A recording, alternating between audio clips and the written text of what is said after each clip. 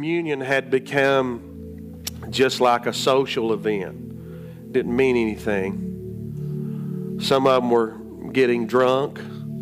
Some of them were being exclusive and excluding people. What we found out was that the focus of communion became not on Christ, but on other things. The church has done the same thing with communion. Nobody hates ritualistic communion more than I do. There's no such thing as transubstantiation, which is a big long word that means the matzah you're holding. In this case, we are using matzah. That's what we use here, which is what the children of Israel ate when they came out of Egypt. When they did the Seder and all the stuff to get ready to be delivered. But communion and baptism, water baptism, most of the people are ignorant of this. You're not, because I've told you this many times. But communion and water baptism were going on before the New Testament. People try to hang their hats on those ordinances as if they were new and as if salvation comes through communion or water baptism. The Jews were having communion and water baptism before Jesus ever showed up. Those are not new concepts. They don't belong to the church exclusively. What Jesus did was he told the church, people should have been seeing me in all these ordinances. In fact, Abraham was having communion before Moses was around. You know what God's after? The same thing he's always been after from Genesis 1. He's after you and I to put our complete trust and faith in him, which means us accepting and believing on the work of his Son. There's no other way to get to heaven. You can't get to heaven by following Buddha. You can't get to heaven by following Mohammed. You can't get to heaven by following Shirley MacLaine and the New Age movement. You can't get to heaven by following Confucius. The only way you and I can get to heaven is through Jesus Christ.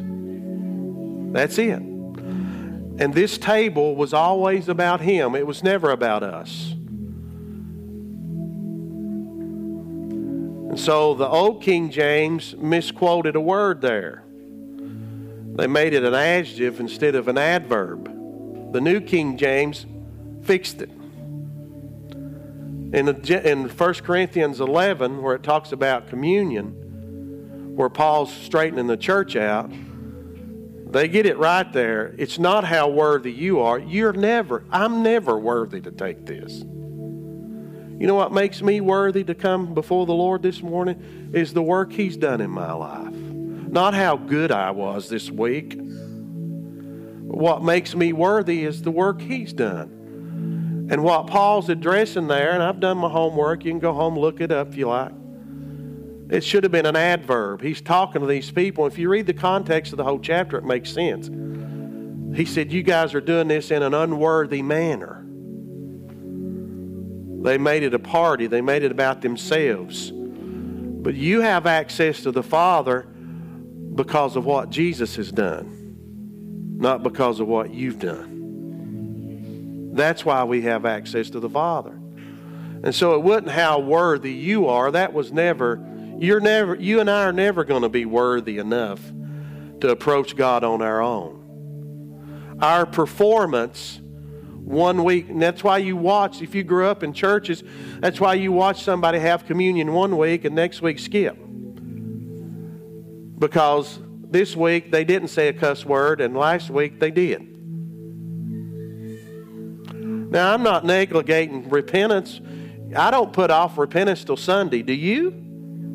If I sin on Thursday, I don't wait to get to church on Sunday to repent. I'll do it on Thursday. If you see me in Walmart repenting, then I'm getting the job done in Walmart. I don't wait. I don't put off something. The veil's been rent. I don't have to wait and see the high priest. I can have direct access to God. So this matzah, this bread, and this fruit of the vine that you have in front of you represents Jesus Christ and what He's done for you. His body was pierced, striped, and broken for you and me. He laid His life down. He poured out His blood. He didn't spill it. It wasn't an accident. He poured it out. So as we get ready to receive His word today, I feel like my job changed in the last few days. I'm getting ready to prepare people to meet Jesus. I want to prepare His body, and I want to get as many lost people as we can ready to meet Jesus. He's getting ready to show up. All hell has broke loose in the Middle East. But that's not really what's going to be the deciding factor. All heaven's getting ready to break loose over there. And when all heaven breaks loose, all hell will go somewhere and hide. Because hell can't hold heaven alight when it comes to warfare. The devil already tried to defeat God. He lost.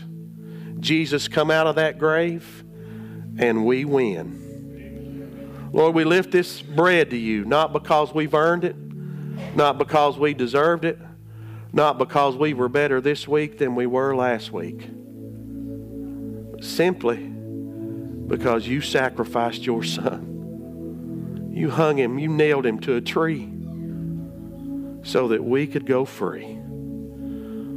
We have been healed. Healing has been offered to all of us mentally, physically, and spiritually through the work of your Son. And we eat this bread with full awareness of His victory that He's given to us in Jesus' name. And here we hold this cup, Lord. This cup that represents the blood of you, Jesus. How far you went, the greatest extent, to make sure our sins were forgiven. Because it don't matter who's got the most money or the most stuff or who's the smartest or who's the prettiest. All that matters is whether we've been washed in the blood of Jesus. And for that, Lord, we're thankful this morning because we didn't deserve it and we didn't earn it, but you freely gave it to all of us who were sinners gone astray. We drink this cup with the joy of knowing that all of our sins are washed away in Jesus' name.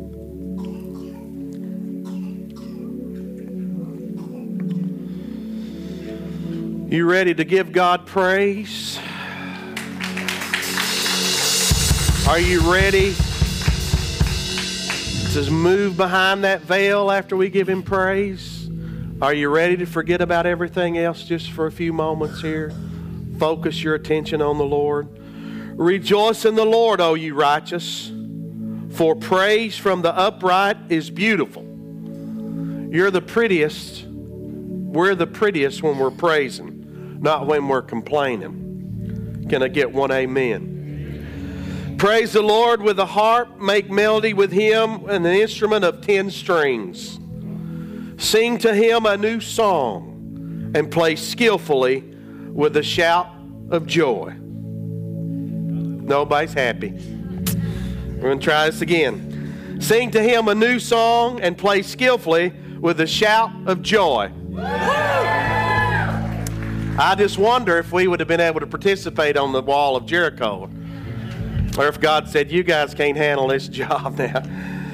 For the word of the Lord is right. All His works are done in truth.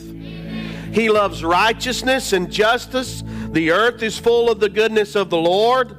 By the word of the Lord the heavens were made, and all the host of them by the breath of his mouth. He's in charge. He owns everything. He gathers the waters of the sea together as a heap. He lays the deep in storehouses. Let the earth fear the Lord. Let all the inhabitants of the world stand in awe of him. That's coming. For he spoke, and it was done. He commanded, and it stood fast. The Lord brings the counsel of the nations to nothing. That's starting to happen. He makes the plans of the peoples of none effect.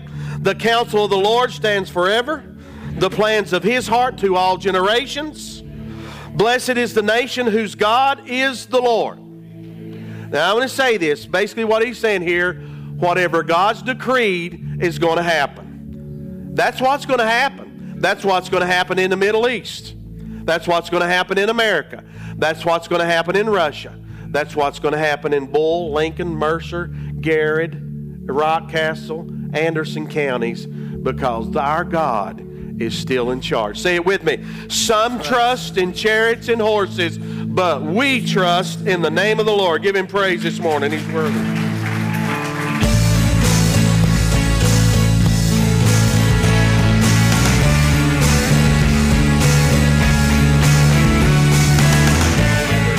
Where men might be saved. Amen. Let's give him some praise. Come on, let's give him some praise, Lord. We love you. We honor you. We want your will to come to pass. We want your plan to come to pass. We want you to be glorified. We want you to be crowned King of Kings and Lord of Lords. We want you to return on that white horse. We want you to put down sin and unrighteousness and evil and lawlessness. We want you to rule and reign over the kingdoms of this earth. We love you, Jesus, and we honor you. Let's give him praise one more time. Amen.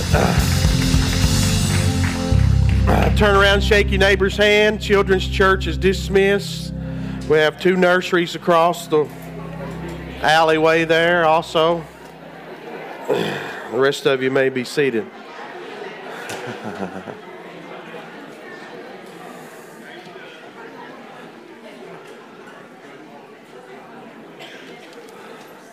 It's the day the Lord's made, and I'm happy about it, aren't you? I'm excited about the Lord and his plan. Let me throw a ringer back there on you guys. I need Joshua 24 and 15 put up on the screen.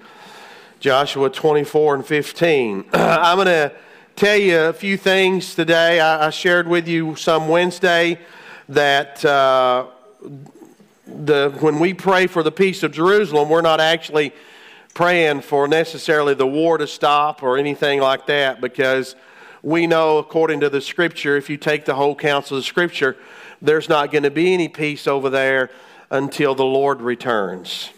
There will be a small segment of false peace, but that won't last very long. The Bible says then sudden destruction. So when you pray Psalm 122, pray for the peace of Jerusalem, you're basically praying for the Lord to return. And there's nothing wrong with that. John said at the end of the book of Revelation, "Come quickly, Lord Jesus." So you and I have been called to choose sides. As a Christian, we choose God's Word.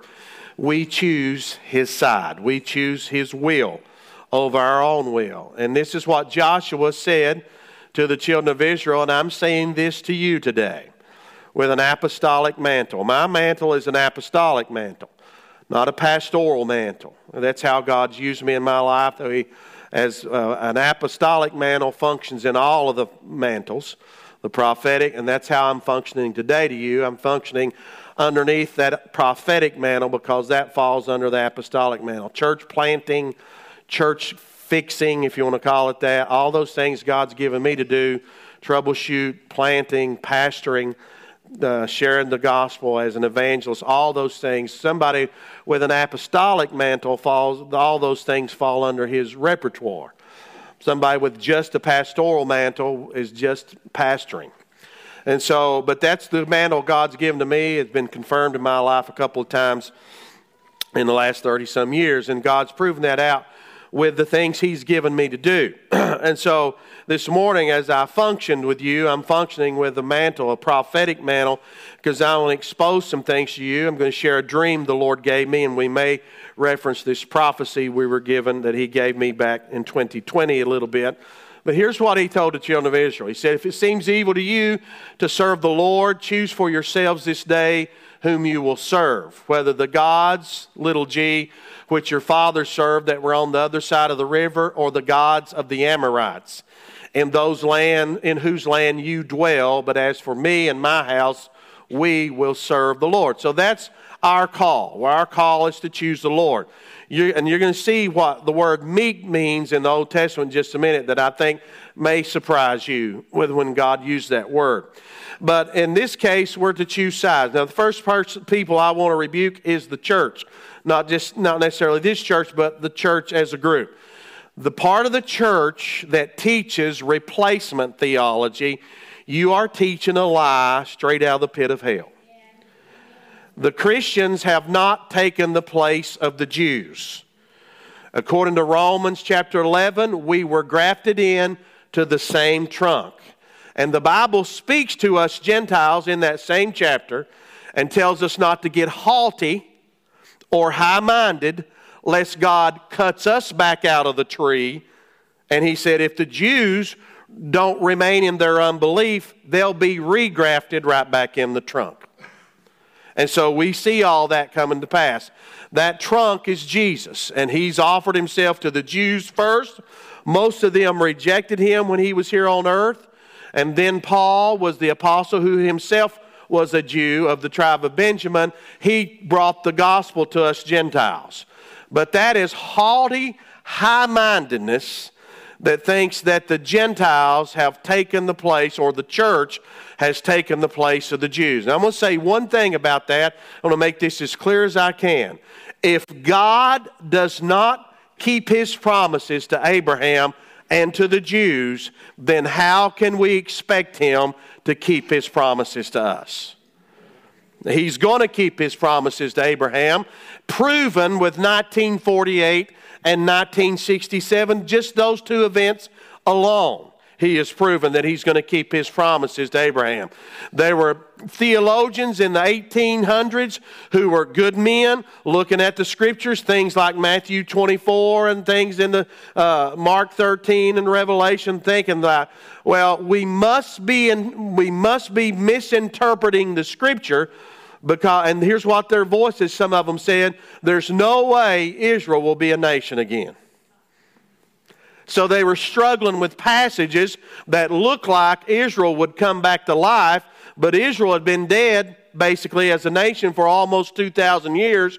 And so they were struggling with trying to put the Scripture together because it looked like Israel was going to be alive and well again, but in their carnal minds, they could not understand how a nation that had been dead for 2,000 years could come back to life. Well, lo and behold, in 1948, Israel came back to life. And in 1967, they did exactly what Jesus prophesied to us in Luke 21 would happen, that they regained control of Jerusalem, which is the only city in the world that God put His name on. He didn't put His name on Louisville. He didn't put His name on New York.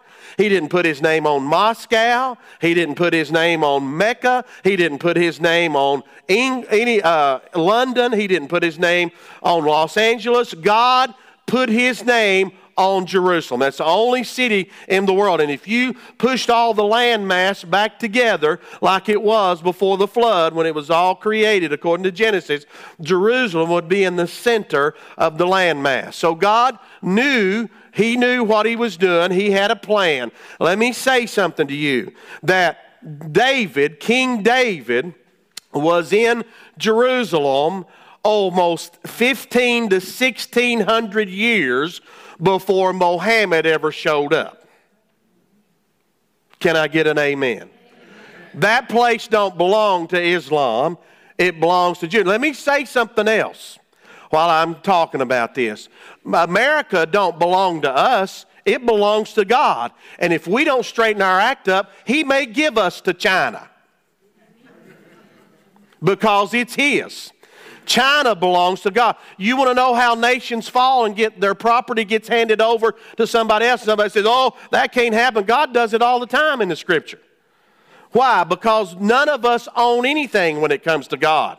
This piece of land that we call America is in God's jurisdiction. And if we don't straighten our act up, He may give us away to somebody else. That's exactly what He did to Israel. And then God brought them back. He put them back in. Jesus was in the land nearly 600 or 700 years before Muhammad. They have nothing to do with it. In fact, Jerusalem is not the top of the rung that they claim for their sites anyway. It's the third, whatever they call, most holy site. Palestinian is a made-up word. There's no such thing. That's a made-up word that they've handed down over time. The place of Gaza was inhabited by the Philistines, which God gave that property to Israel because the Philistines worked against God. Now, I'm going to say something here. No matter what color your skin is, it doesn't matter how big you are, it doesn't matter what your background is, if you don't serve God, you're going to get in trouble. And He may take everything you have and hand it off to somebody else. And to know that He's not a respecter of persons, He did that to the Jews as well, right? He took everything they had and gave it to other nations until He was getting ready to gather them up and bring them back home and do His plan. And that's where we're at now. So there's no such thing as I have a privilege because I'm red, yellow, black, and white. You have a privilege to live and to do God's will. That's the only privilege you have. I don't care what color your skin is. Amen. There is no difference. The Bible says in Acts chapter 17 that all nations are made out of the same blood. Doesn't matter what color your skin is, you shouldn't get no privilege for that, and you shouldn't get no hardship for that. You shouldn't get a leg up because you have a certain color of skin, or you shouldn't be put down because you have a certain color of skin. Your skin has nothing to do with nothing. It's the heart.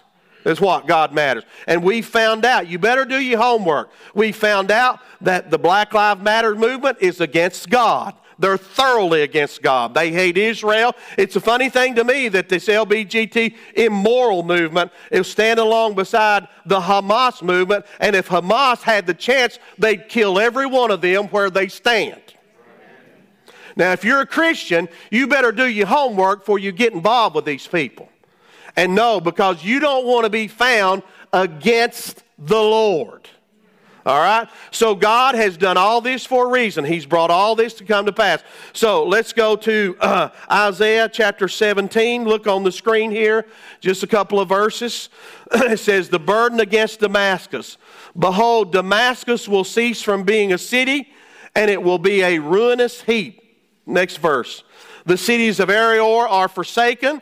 They will be for flocks which lie down, and no one will make them afraid. These countries, do you understand what God just said there? Damascus is going to get destroyed. It's going to be destroyed. That's the oldest inhabited city in the world. It's the longest running city. Now, let me tell you who's going to destroy it. God's going to destroy it, and He may use Israel to do it, but don't you think that the world is going to go nuts when Damascus gets destroyed? But it's going to be destroyed. Go back to verse 1. He says, the burden against Damascus will cease from being a city, and it will be a ruinous heap.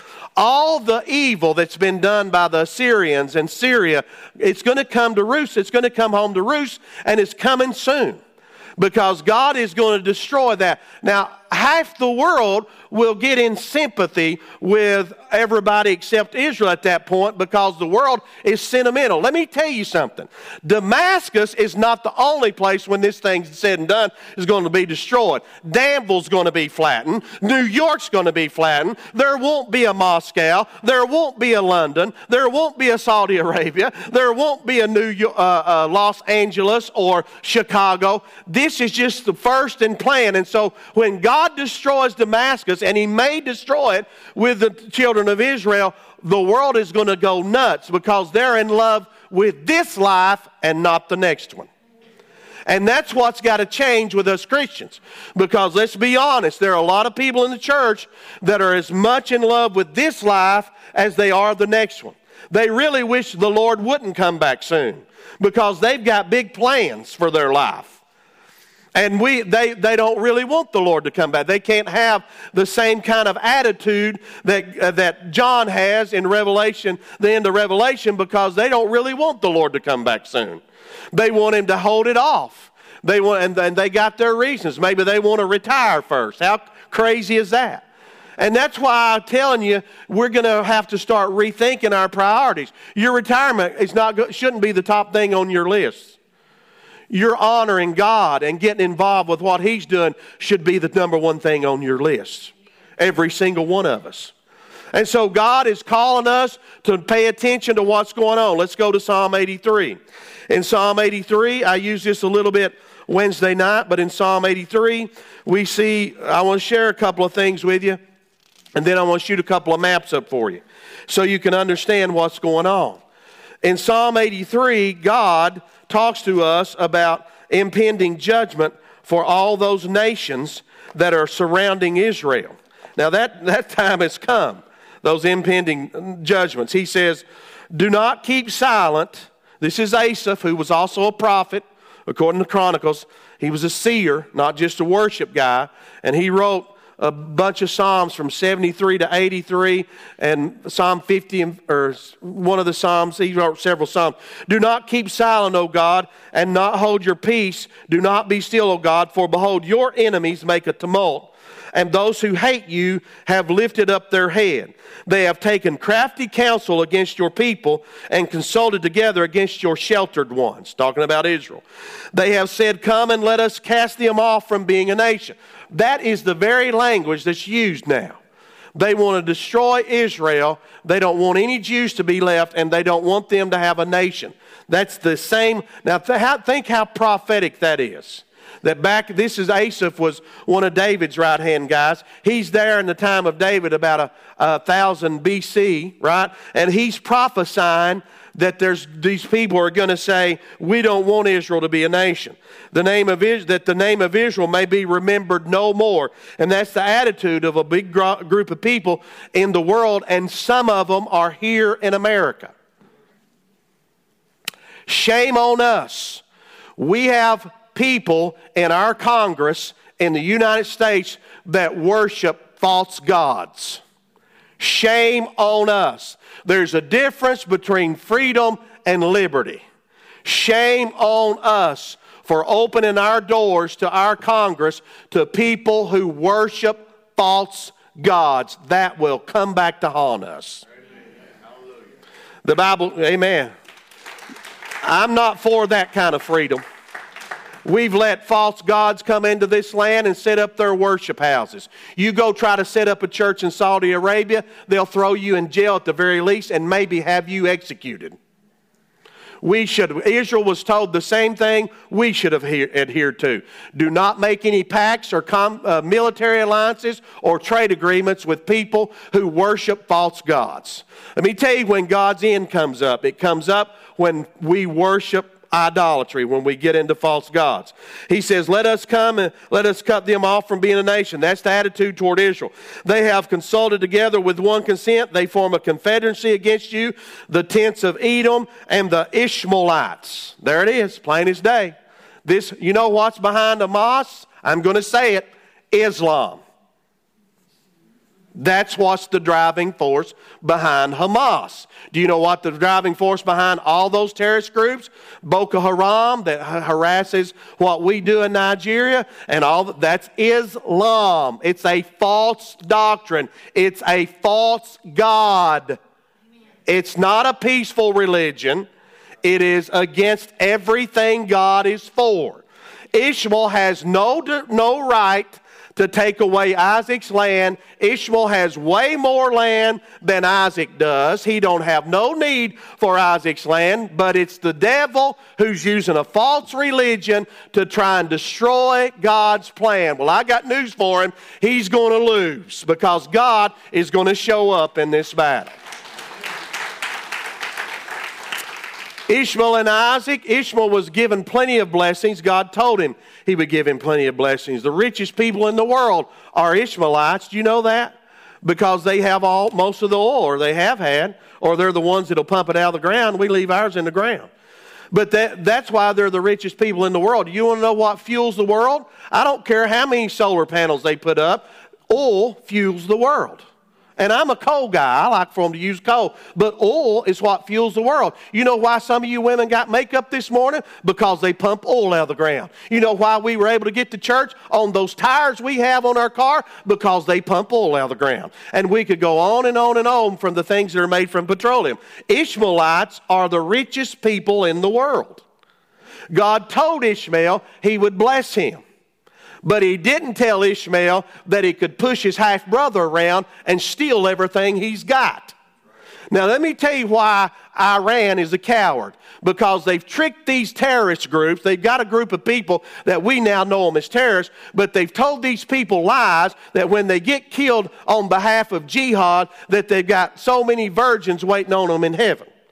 And so they get these young men, mostly young men, sometimes women, young men, and they train them to hate, and then they fill them with lies about eternity, and they use them as proxies. So Iran's sitting over there, kind of staying out of the fray, and these people that are Hamas and Boko Haram and all Hezbollah, they've been deceived by the mainframe, the rich guys who won't get their fingers dirty, and they're using these people as pawns. It's time for them to wake up and realize what's happening to them. And so they use them and sell them to death. That's all Iran. Somebody in Iran, if you get a hold, you ought to be rebelling because you're getting used by the people who steal all the money from you and train you to hate and train you to lay your own life down while they sit in cushy palaces and watch TV. Now that's the side of that story that the world won't want to hear. But these guys that are down there in the trenches doing wrong, working against God, they've been trained their whole life to do that. They've been lied to, they've been taught hate, and then when they get the dog whistle, they jump up and go out there thinking, no, it doesn't matter if I die because I'm going to go to paradise and I got 50 women waiting on me. What a lie. What a lie. Who wants 50 women anyhow?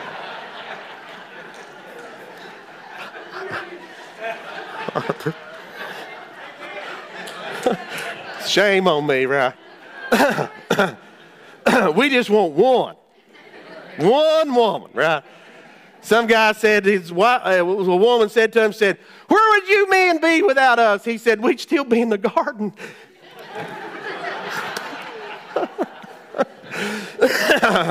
So anyhow, that's the light part of this sermon. The rest of it's going to get heavy.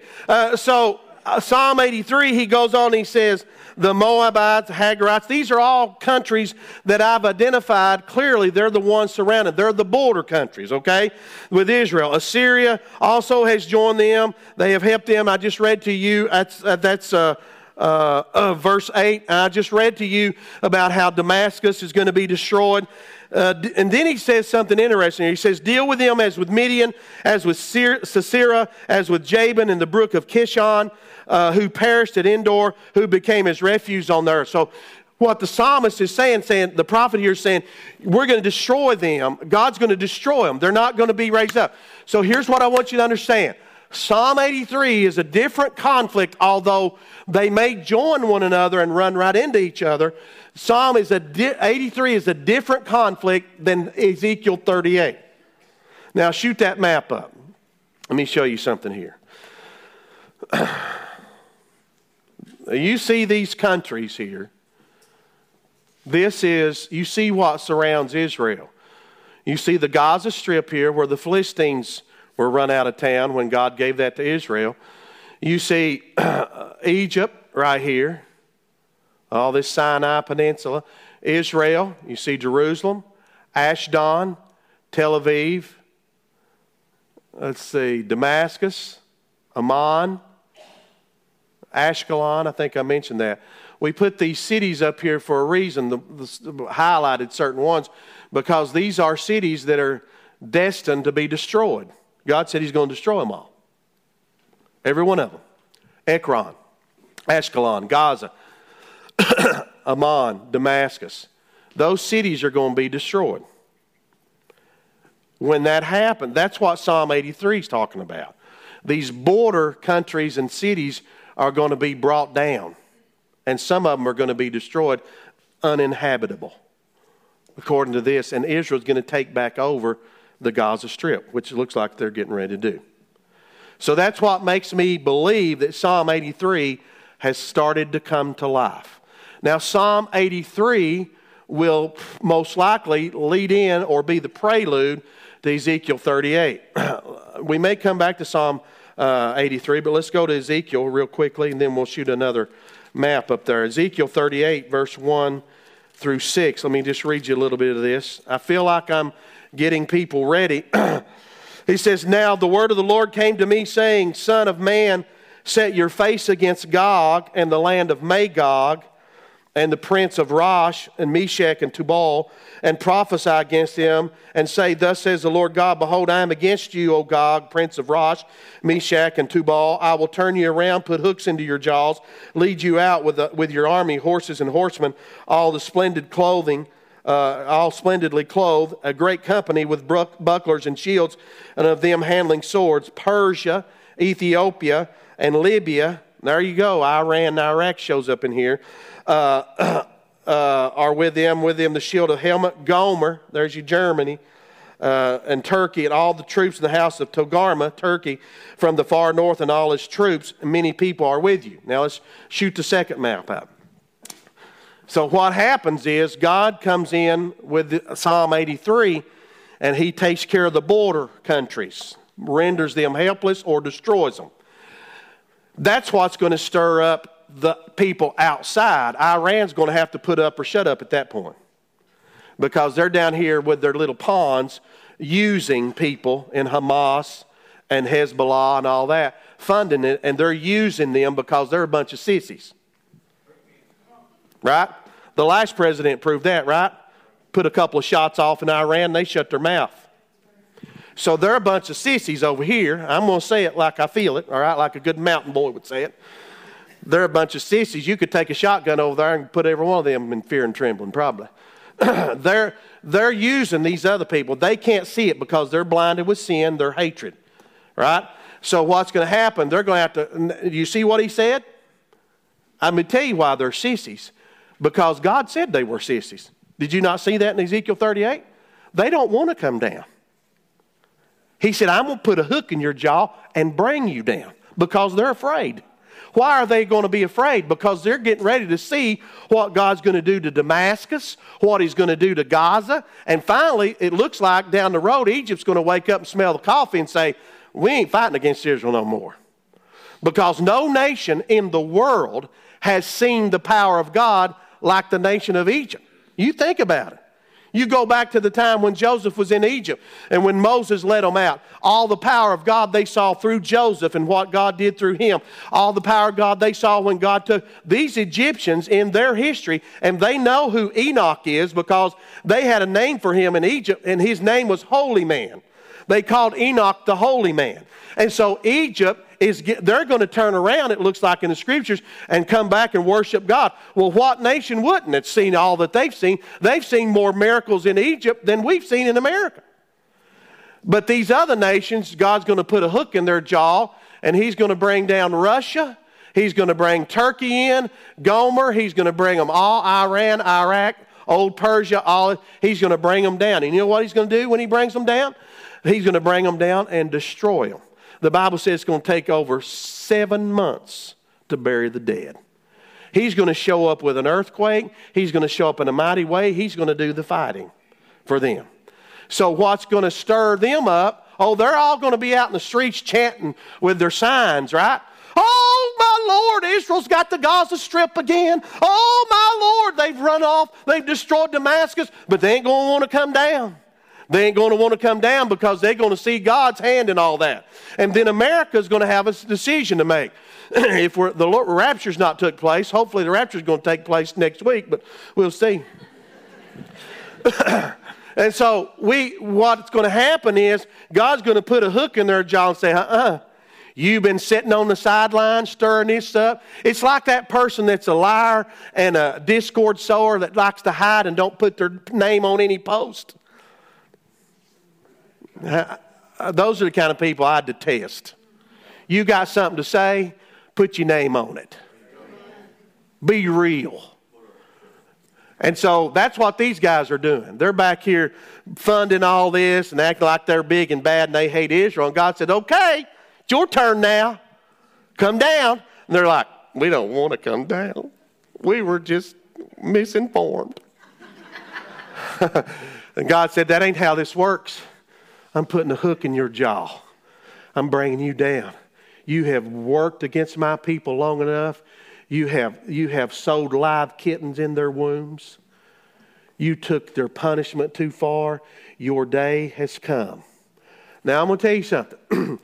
God, we're going to see something in a minute. It's not just going to be this group. It's going to be the whole world before God's through. And there's only one place to stand. And that's on God's Word with His Son, Jesus Christ, with the Holy Spirit. That's the only place to stand. You need to put your politics down. Let me tell you, let me just say it this way. This will help you understand this. How many of you are appalled and see the radicalism in a little infant's head cut off? Well, if you think that's radical, but you're for abortion, you're a hypocrite.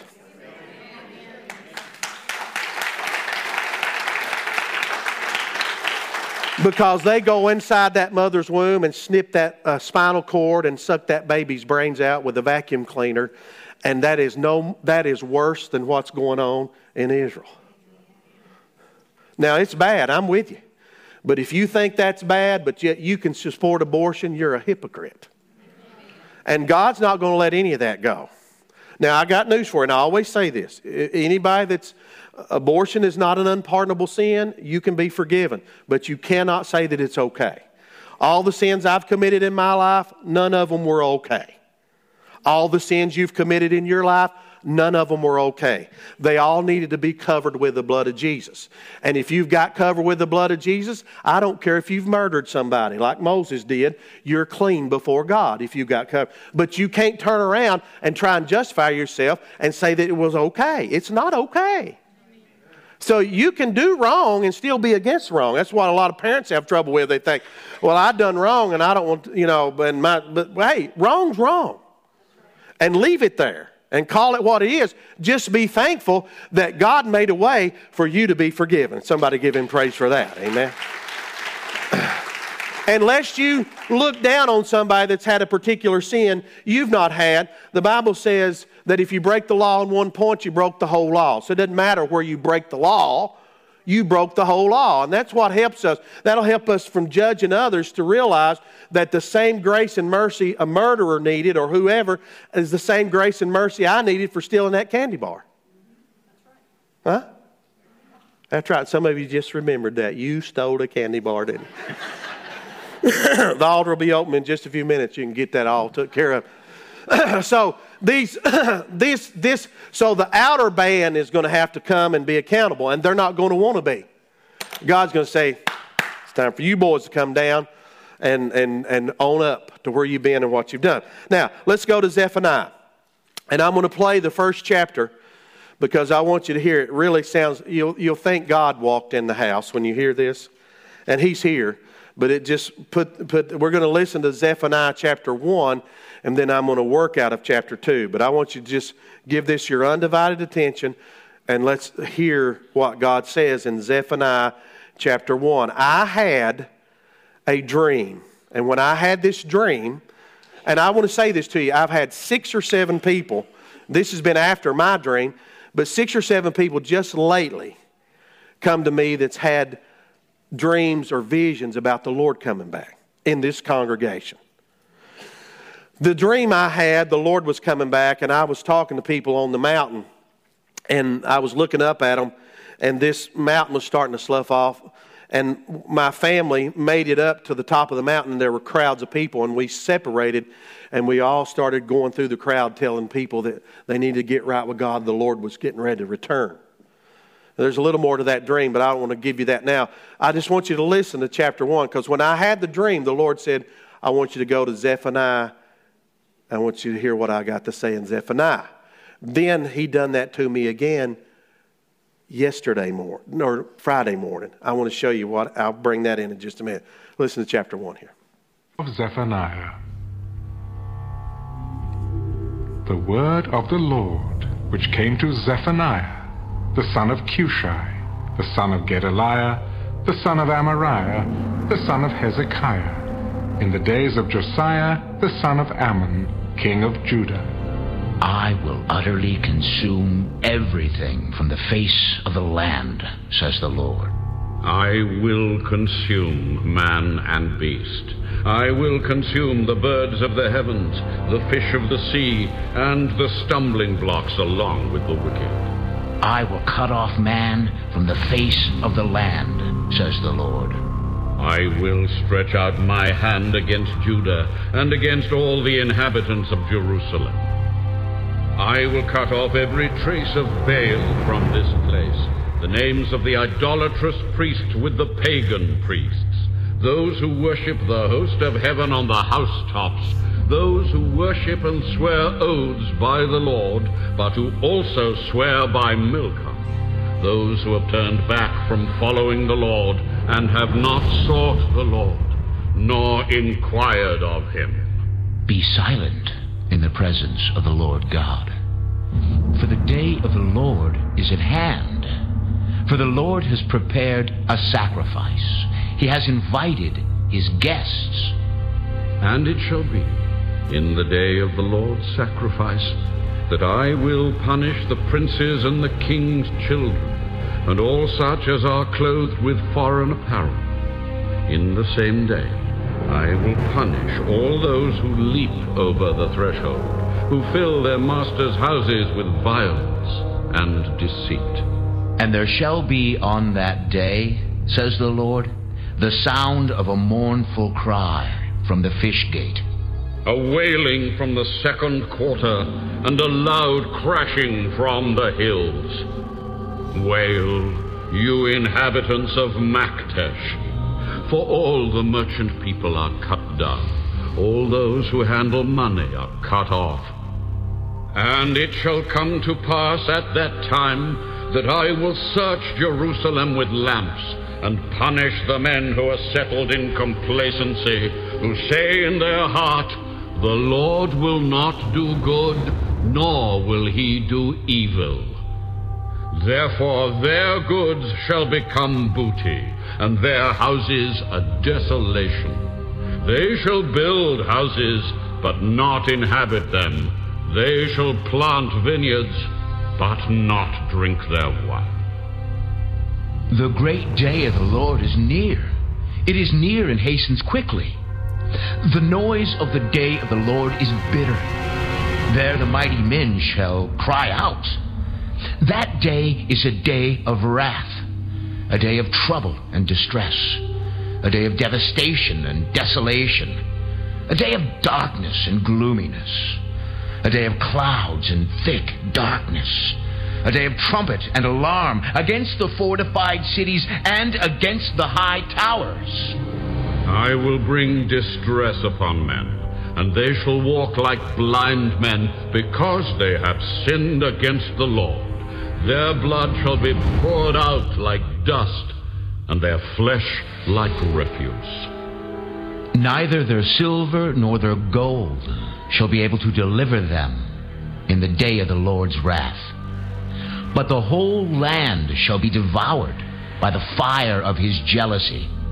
For he will make speedy riddance of all those who dwell in the land.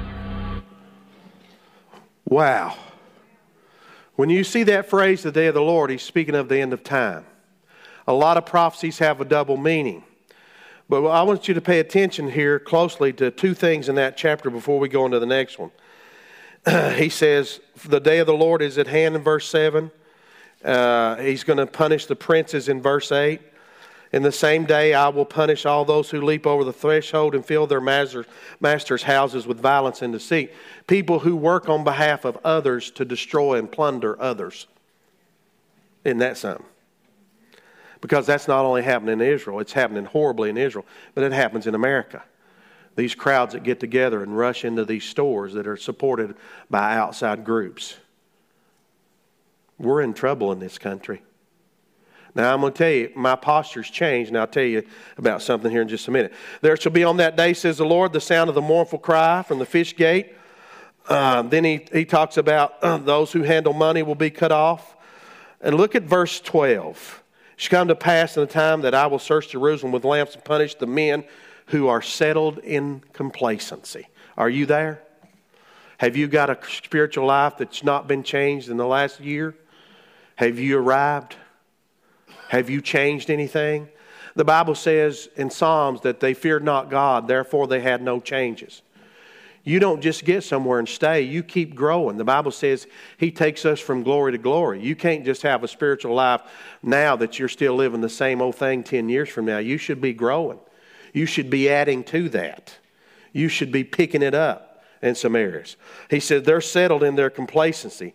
And then they said the Lord won't do good or evil. There are people like that. They're just stuck, whatever. And then he says they're going to be destroyed. And he said the day of the Lord is near. In verse 16, the noise of the day of the battle, the day of wrath, the day of devastation. Then look at verse 17. I will bring distress upon men, and they shall walk like blind men because they have sinned against the Lord. That's the biggest problem. That's where it all started. So Friday morning I woke up, been pretty sick.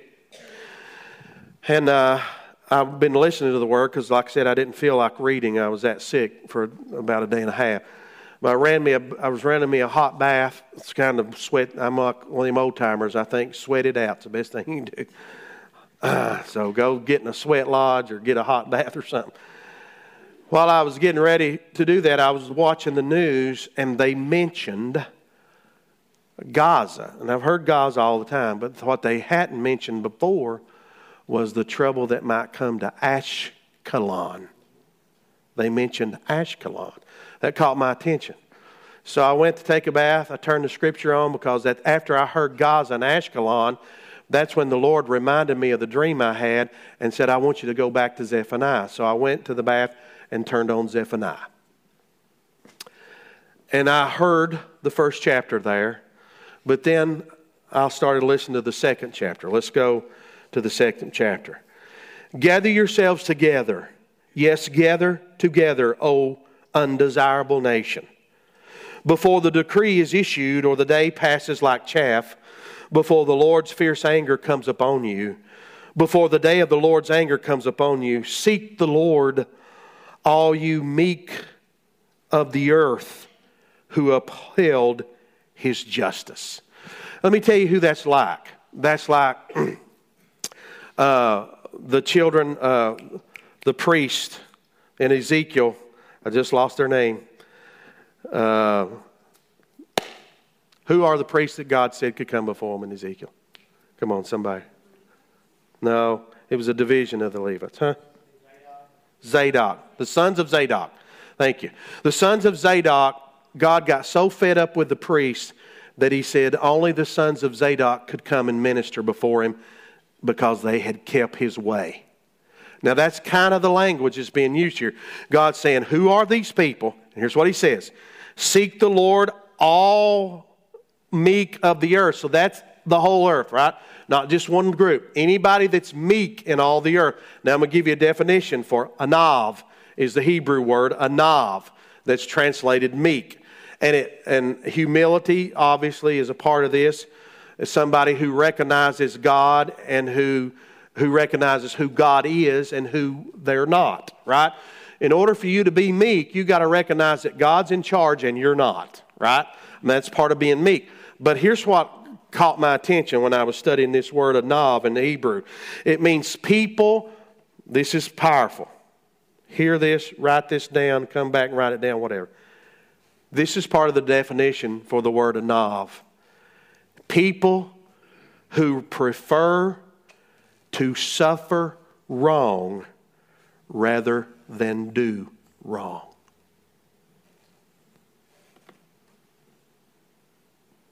People who say, we'll suffer being persecuted and injured and hurt before we'll do God wrong. That's who he's talking to right there. I'm going to tell you a story that'll grab you. A good Christian brother of mine, I won't use any names, but I'll just tell you a story, true story that I was a part of. He was accused of inappropriately touching a 9-year-old. It was his stepdaughter. When this broke, the wife and my friend came to me, told me the whole story, said there was nothing, explained what happened, nothing happened. Everything was fine. Some point, the news got a hold of it, and it was major news. And the wife changed her whole story. She wouldn't come talk to me anymore. I went to her place of work. She wouldn't take my phone calls. Red flags. I was starting to feel red flags. I'm going to take you somewhere with this story. So, over time, that whole thing blew up. It was all over the news. He lost everything. He went to jail. I visited him a time or two, confronted him, everything. She would not come and give me a new story because she knew that I knew the original story, I guess. So I was part of the court proceedings because I had heard about this firsthand and was in on it. So I was in court, and I had my part, and I had to be at court and just going through the whole thing. And so one trial day, the girl came in, and she testified, the 9-year-old girl. And there was no evidence that she had been traumatized or violated. None of that. All the exams came back good. And she said, called the guy's name, who's my friend, said, he didn't do anything. I just wanted my mom and dad to get back together because that was her stepfather. Well, they went berserk on the other side. The judge threw her statement out. They took her out, coached her for 3 or 4 days, brought her back in. She nailed him to the wall. But when she was just left to be herself, that's what she told. So they came to him. 1.5 years had passed. He'd been in jail most of that time. And I went to see him, and I said, so what's... They said they didn't have any hard evidence against him. They said they would go ahead and let me out if I would admit to doing it. And he said, and I'd be on the registry for the rest of my life. And I was waiting for his answer, because I put myself behind those bars at that very moment. And I thought, I've got children, responsibilities. I can walk out of here if all I say is I did it and go back to my life. He looked at me through that window. If any of you ever visited people in prison, you know what I'm talking about. He looked at me through that window and he said, Matthew, he said, I can't admit to I did it because I didn't do it. And he said, I'll be working against God and I'll be lying. He said, I'm going to stay here for 10 years. Now, I want to ask you a question. We all, because we have a different culture now. Everybody's guilty until they're proven innocent now. Used to be the other way around, right? But put yourself in his shoes. You got family responsibility. You can walk 8.5 years early if all you do is tell a little lie.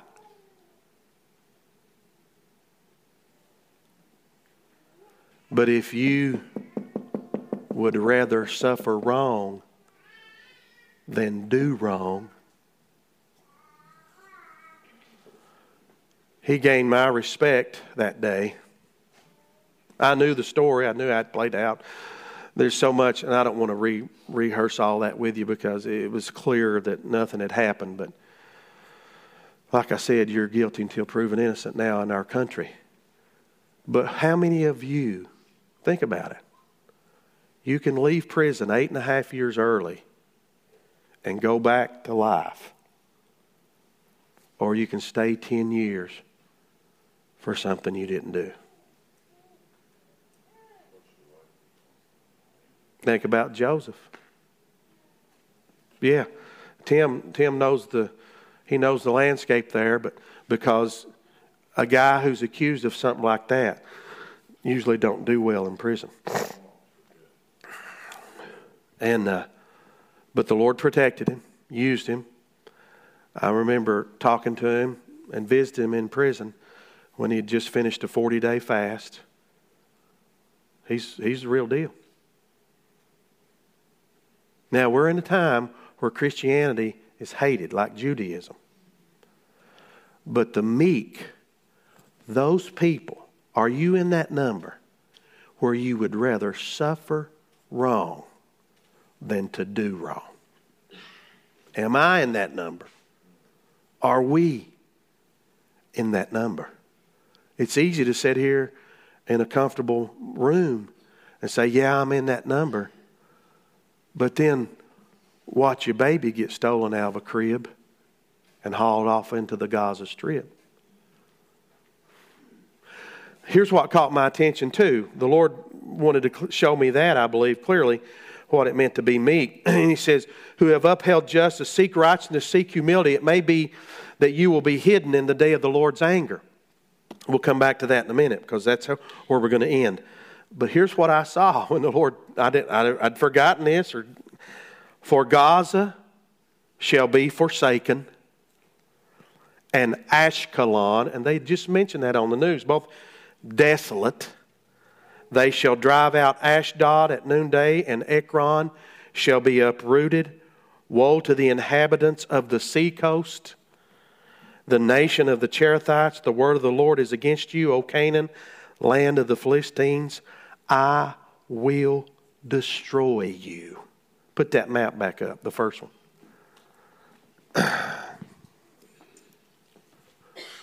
I believe the beginnings of the destruction of this region here is started. God's going to destroy this.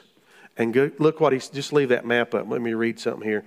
It says he's going to destroy the land of the Philistines. That's where that was at. I love God. Don't you? I mean, he knows everything. He's not caught off guard by anything. I will destroy you so there will be no... I'm going long. Will you forgive me this morning? So there will be no inhabitant. The sea coast, you see that? All that's on the coast, right? The sea coast shall be pastures with shelters for shepherds and folds for flocks. The coast shall be for the remnant of the house of Judah. God's getting ready to give that back to His people. Praise your holy name. We're here. I'm excited. I love God's plan. I want to be a part of His plan. Now, we'll kind of have to come back to that. Let me take you to Luke 21. Let me end in the New Testament. And then we'll be finished here in just a moment. In Luke 21, it's my favorite passage on the end of time because Jesus gives us insight here that we don't get everywhere else when He's talking. I told you we'd come back to this in Zephaniah. He says, it may be, in verse 3 of chapter 2, it may be that you will be hidden in the day of the Lord's anger. Now let's look at Luke 21. Let's pick up with verse 25. We'll just read a few verses and I'll close. And there will be signs in the sun, in the moon, in the stars, in the earth, the stress of nations. We're seeing all that, right? With perplexity. The sea and the waves roaring. The word nation is ethnos. It's ethnic groups, right? Kingdoms come into play later. But right now, we're dealing in those areas with ethnic groups. Men's hearts failing them from fear and expectation of those things that are coming on the earth. For the powers of the heavens will be shaken. And we're seeing all this. Then they will see the Son of Man come in the cloud and power of great glory. Now when these things begin to happen, look up. It's good news for us. Look up and lift up your heads because your redemption draws near. Somebody say hallelujah to that. Amen. Notice what else Jesus says here. Then he spoke to them the parable. Look at the fig tree and all the trees when they are already budding, and you see and know for yourselves that summer is now near. So you also, when you see these things happening, know that the kingdom of God is near. And that's what we're looking for. Assuredly, I say to you, this generation will by no means pass till all things take place. Heaven and earth will pass away, but my words will by no means pass away. When you see these things, I didn't go back. I should have probably. He says in verse 24, and they will fall, talking about Israel, by the edge of the sword and be led away captive into all nations. In verse 24, and Jerusalem will be trampled by the Gentiles until the times of the Gentiles are fulfilled. In other words, the Gentiles are going to control that until their time's up. So that happened in 1967. That's why this hourglass is here to remind us the countdown started in 1967 when Jerusalem left the hands of the Gentiles, went back under the control of the Jews. The Jews went back home in 48. They'd been scattered. Now they went back home. God's given them back their land. It's a small portion of the land. We might as well, I'm going to tell you something. You're not on God's side if you're one of those people that want them to split the land up and divide it up. You're not on God's side. That's not what the Bible teaches at all. The Bible teaches that they don't have as much land now as God gave them originally. And the Bible says there's not going to be any deal like that. God's not going to let them give away land. This is over. That kind of talk's over. God's bringing us to the final end. And then he says in verse 34 of Luke 21, but take heed to yourselves. I'm going to tie this into Zephaniah there. Lest your hearts be weighed down with carousing and drunkenness, cares of this life, that day come upon you. Don't get caught up in the wrong things. Make sure you keep God's word in front of you. For it will come on a snare on all those who dwell on the face of the whole earth. Watch therefore and pray always that you may be counted worthy to escape all these things that will come to pass and stand before the Son of Man. The same kind of language that he used there in Zephaniah when he talked about people being able to be hidden during that time. This is the only time that Jesus talks about alludes to the rapture. People, all this stuff coming, he said, pray that you be counted worthy to escape all these things and be in front of the Son of Man instead of having to go through. Jesus don't expound the rapture. Why? Because he spoke to the Jews. The Jews primarily rejected him. Paul expounded on the rapture. He's the one that opened it up to. He said in 1 Corinthians 15, behold, I show you a mystery. We shall not all sleep. Some of us will be changed in the moment of tweaking the eye. In Thessalonians, he says, the Lord will come with a shout. We'll meet him in the air. The dead in Christ will rise first. Those of us that are alive remain will be caught up together.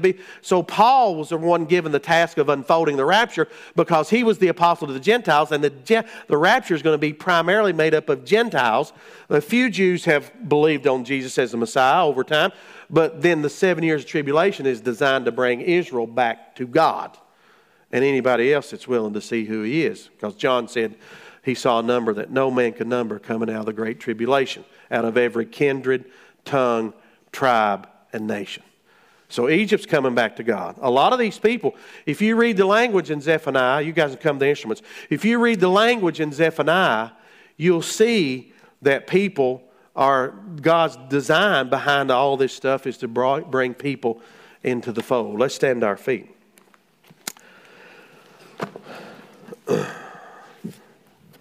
If you're going to be on God's side, you've got to be for his plan.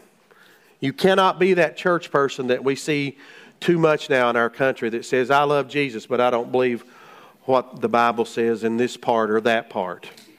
You cannot be in that group that don't believe in prophecy or study prophecy because you're leaving a third of your Bible out if you do that. And you cannot be against Israel. This is not an ethnic thing. This is a God thing. Do you realize there were no Jews originally? There were just Gentiles, if you want to call them that. God made a nation out of Abraham. Abraham was from Chaldea originally. He wasn't born no Jew. God gave him the seal of circumcision, converted him, changed his life. It's a picture of salvation. So God, if you're going to be on God's side, you're going to have to support what he's doing in the Middle East. Let's bow our heads. Father, we thank you for this moment. We're here to be your people. We get distracted, Lord. I pray that we're living so close to the end. We're seeing this stuff ramp up. We know what your word teaches, and we're trying to put that message out there.